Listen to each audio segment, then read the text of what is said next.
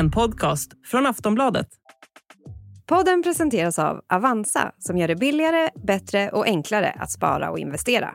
Välkommen till en bank som den borde vara. Kriget i Ukraina har snart pågått i 2 år, men det finns inget som tyder på att det är på väg att ta slut. Ukraine's President Volodymyr Zelensky has again rejected calls for a ceasefire with Russia, saying that it would only give Moscow more time to replenish its arms supplies. Zelensky has been touring Baltic nations, calling for more political and military support from allies in the region. Russia today launching a fresh barrage of drones and missiles on Ukraine. It's the 4th major attack since December 29th, and it's raising concerns that Moscow is trying to overwhelm Ukraine's air defenses. Ukraine says that more than 20 of the air attack weapons were stopped by countermeasures. Som sagt, snart har kriget pågått i 2 år och vi har vant oss vid att leva med rapporteringen från Ukraina. Stödet från Europa är fortfarande starkt, men i USA har republikanerna under en längre tid ansett att stödet till Ukraina borde minska drastiskt. Sen kriget bröt ut har stormakten stöttat med 79 miljarder dollar, vilket gör USA till den överlägset största bidragsgivaren. Stödet är viktigt för Ukraina, som enligt experter skulle gå mot en säker förlust om stödet försvann eller minskade. Man menar också att stödet måste öka eftersom Ryssland har en så mycket större armé. Förra veckan så gick Sveriges ÖB och ministern för civilt försvar ut och sa att svenskarna måste vara förberedda på att det kan bli krig här hemma. Ska vi oroa oss för att ryssen kommer snart? Ryssland och president Putin har inte tröttnat än och har nya mål för 2024. Enligt uppgifter till tyska tidningen Bild är målet för i år att helt ta över områdena Luhansk och Donetsk. Så hur oroliga ska vi vara här i Sverige? Hur går det för de båda sidorna och vad händer om stödet till Zelensky minskar? Ja, det här pratar vi om i dagens Aftonbladet Daily. Jag heter Jenny Ågren. Och jag har med mig Joakim Paasikivi, överstelöjtnant och strategilärare vid Försvarshögskolan. Joakim, välkommen till Daily. Tack så mycket. Ingen kan ju ha missat den här diskussionen om ett eventuellt och tänkbart krig i Sverige som lyftes förra veckan av både ÖB och ministern för civilt försvar. Vad är din reaktion på det som sades? Ja, det är ju inga egentliga nyheter det de säger. Det som var anmärkningsvärt var ju den debatten efter. Men om man bortser från det, vilket jag tycker faktiskt är den mest sansade hållningen, det är att fundera på vad kan man då göra för att vara förberedd. Och här finns det ju en rad olika saker, både på det individuella planet och för oss inom ramen för totalförsvar.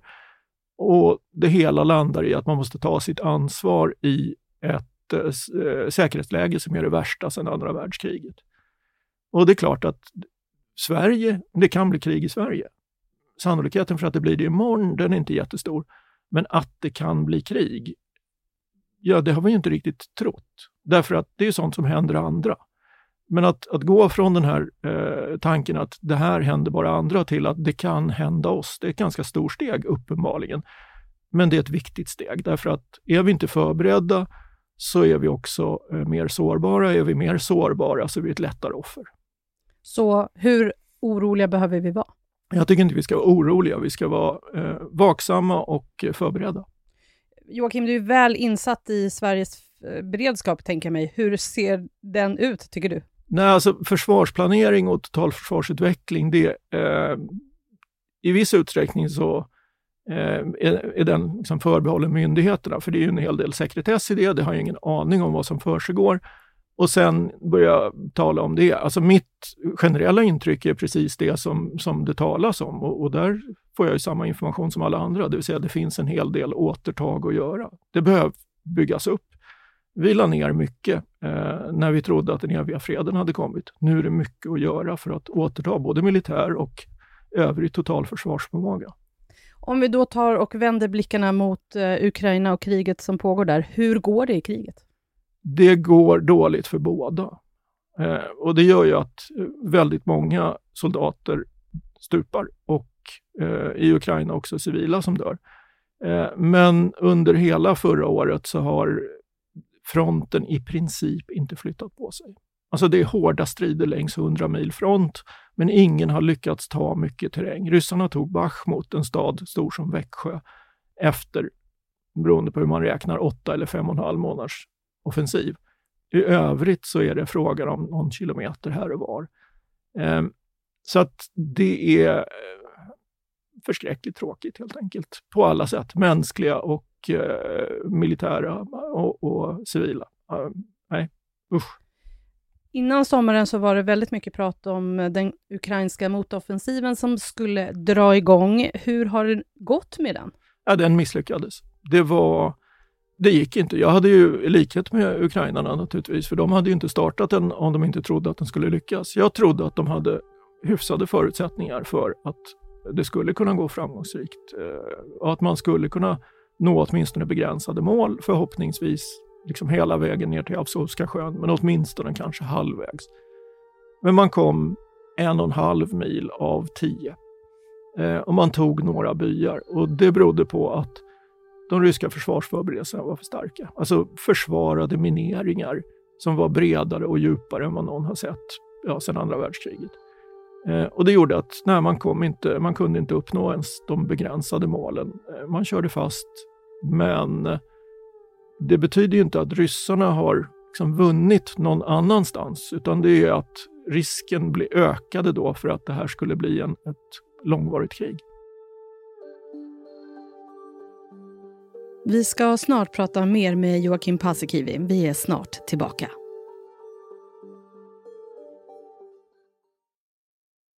Sen är det så här, det händer väldigt mycket i världen just nu. Vad innebär det för kriget att det liksom hamnar lite i skymundan? Ja, det är att stödet till Ukraina minskar. Och det har vi sett ett resultat. Det vill säga fokus försvinner. Dels så blir det tråkigt.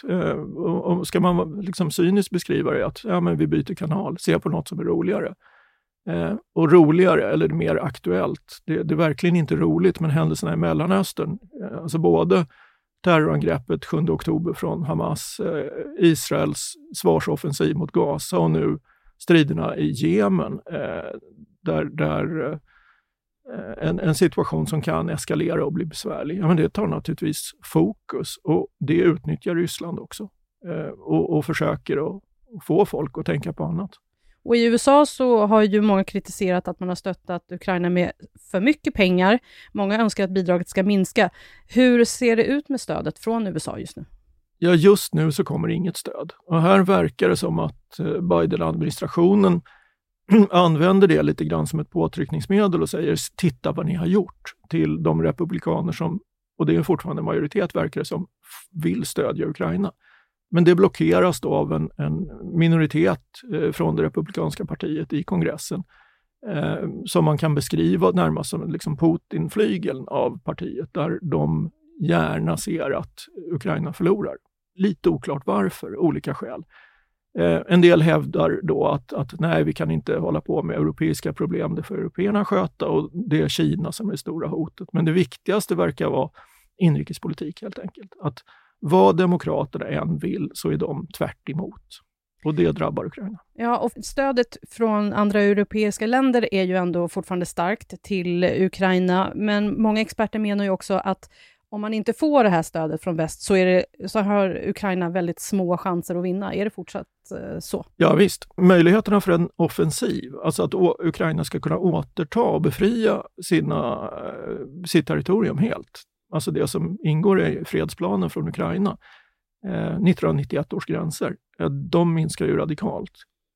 Det betyder nog inte att Ryssland kommer att få några stora segrar, men däremot att man kan cementera det här som en frusen konflikt och börja koncentrera sig på att bygga upp den ryska krigsmakten hemma. Det är en påtaglig risk. Och även om Ryssland skulle få framgångar så kommer ju inte Ukraina sluta slåss. Alltså det kommer bara bli fruktansvärt mycket jobbigare. När vi spelar in det här så är Ukrainas president Zelensky i Schweiz på världsekonomiskt forum för att be om mer stöd. Kommer han få det? Det är inte omöjligt. Det är ju den här fredskonferens i Davos också för den ukrainska fredsplanen, och här är det fler länder som deltar än vad som har gjort vid de tidigare möten, inklusive några BRICS-länder, inte Kina och Ryssland men de andra.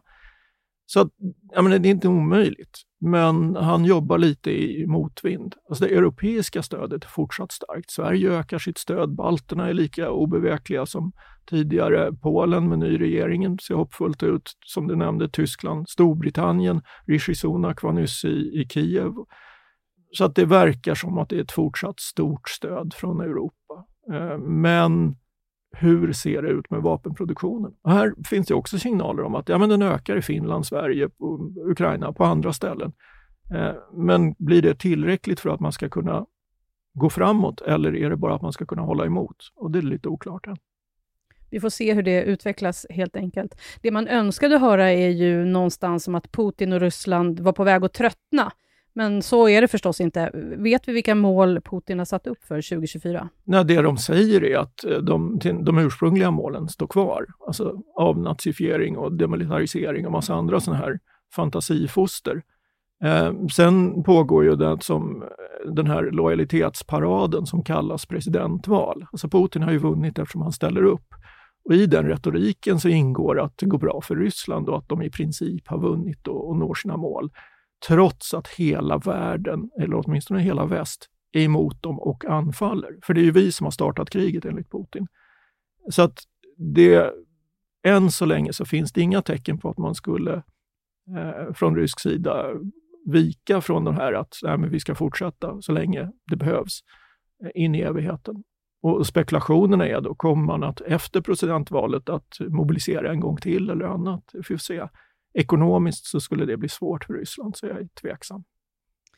Joakim, vi går mot 2-årsdagen för kriget. Vad tror du kommer hända under det här året? Jag tror att i princip ingenting kommer att hända under det första halvåret som inte händer nu. Det vill säga att striderna fortsätter. Sen får vi se. Alltså när de ukrainska F-16-planen ska komma, det ska ju vara där någonstans. De är ju lite försenade. Och det är en annan sak som är väldigt intressant nu som kom från den ukrainska sidan, var att det senaste robotanfallet så sa man att man hade skjutit ner flera robotar, men 20 robotar hade man stoppat med elektronisk krigföring. Det vill säga, kommer det några tekniska framsteg som gör att det här kan förändras? Och nu har ju Ukraina enligt uppgift natten till idag, när vi spelar in det här, skjutit ner 2 väldigt viktiga radarspanings- och stridsledningsflygplan. Alltså den här typen av saker kan förändra. Men jag tror att fram till vårkanten kommer väldigt lite nytt att hända. Andra halvåret, kanske. Men det är också nästan lika sannolikt att det här bara fortsätter. Tack för idag, Joakim. Tack. Sist här Joakim Paasikivi, överstelöjtnant och strategilärare vid Försvarshögskolan. Jag heter Jenny Ågren och du har lyssnat på Aftonbladet Daily. Vi kommer ut med nya avsnitt på vardagar, så följ oss i Aftonbladets app så missar du inga avsnitt. För det senaste om kriget i Ukraina, gå in på aftonbladet.se. Vi hörs snart igen. Hej då!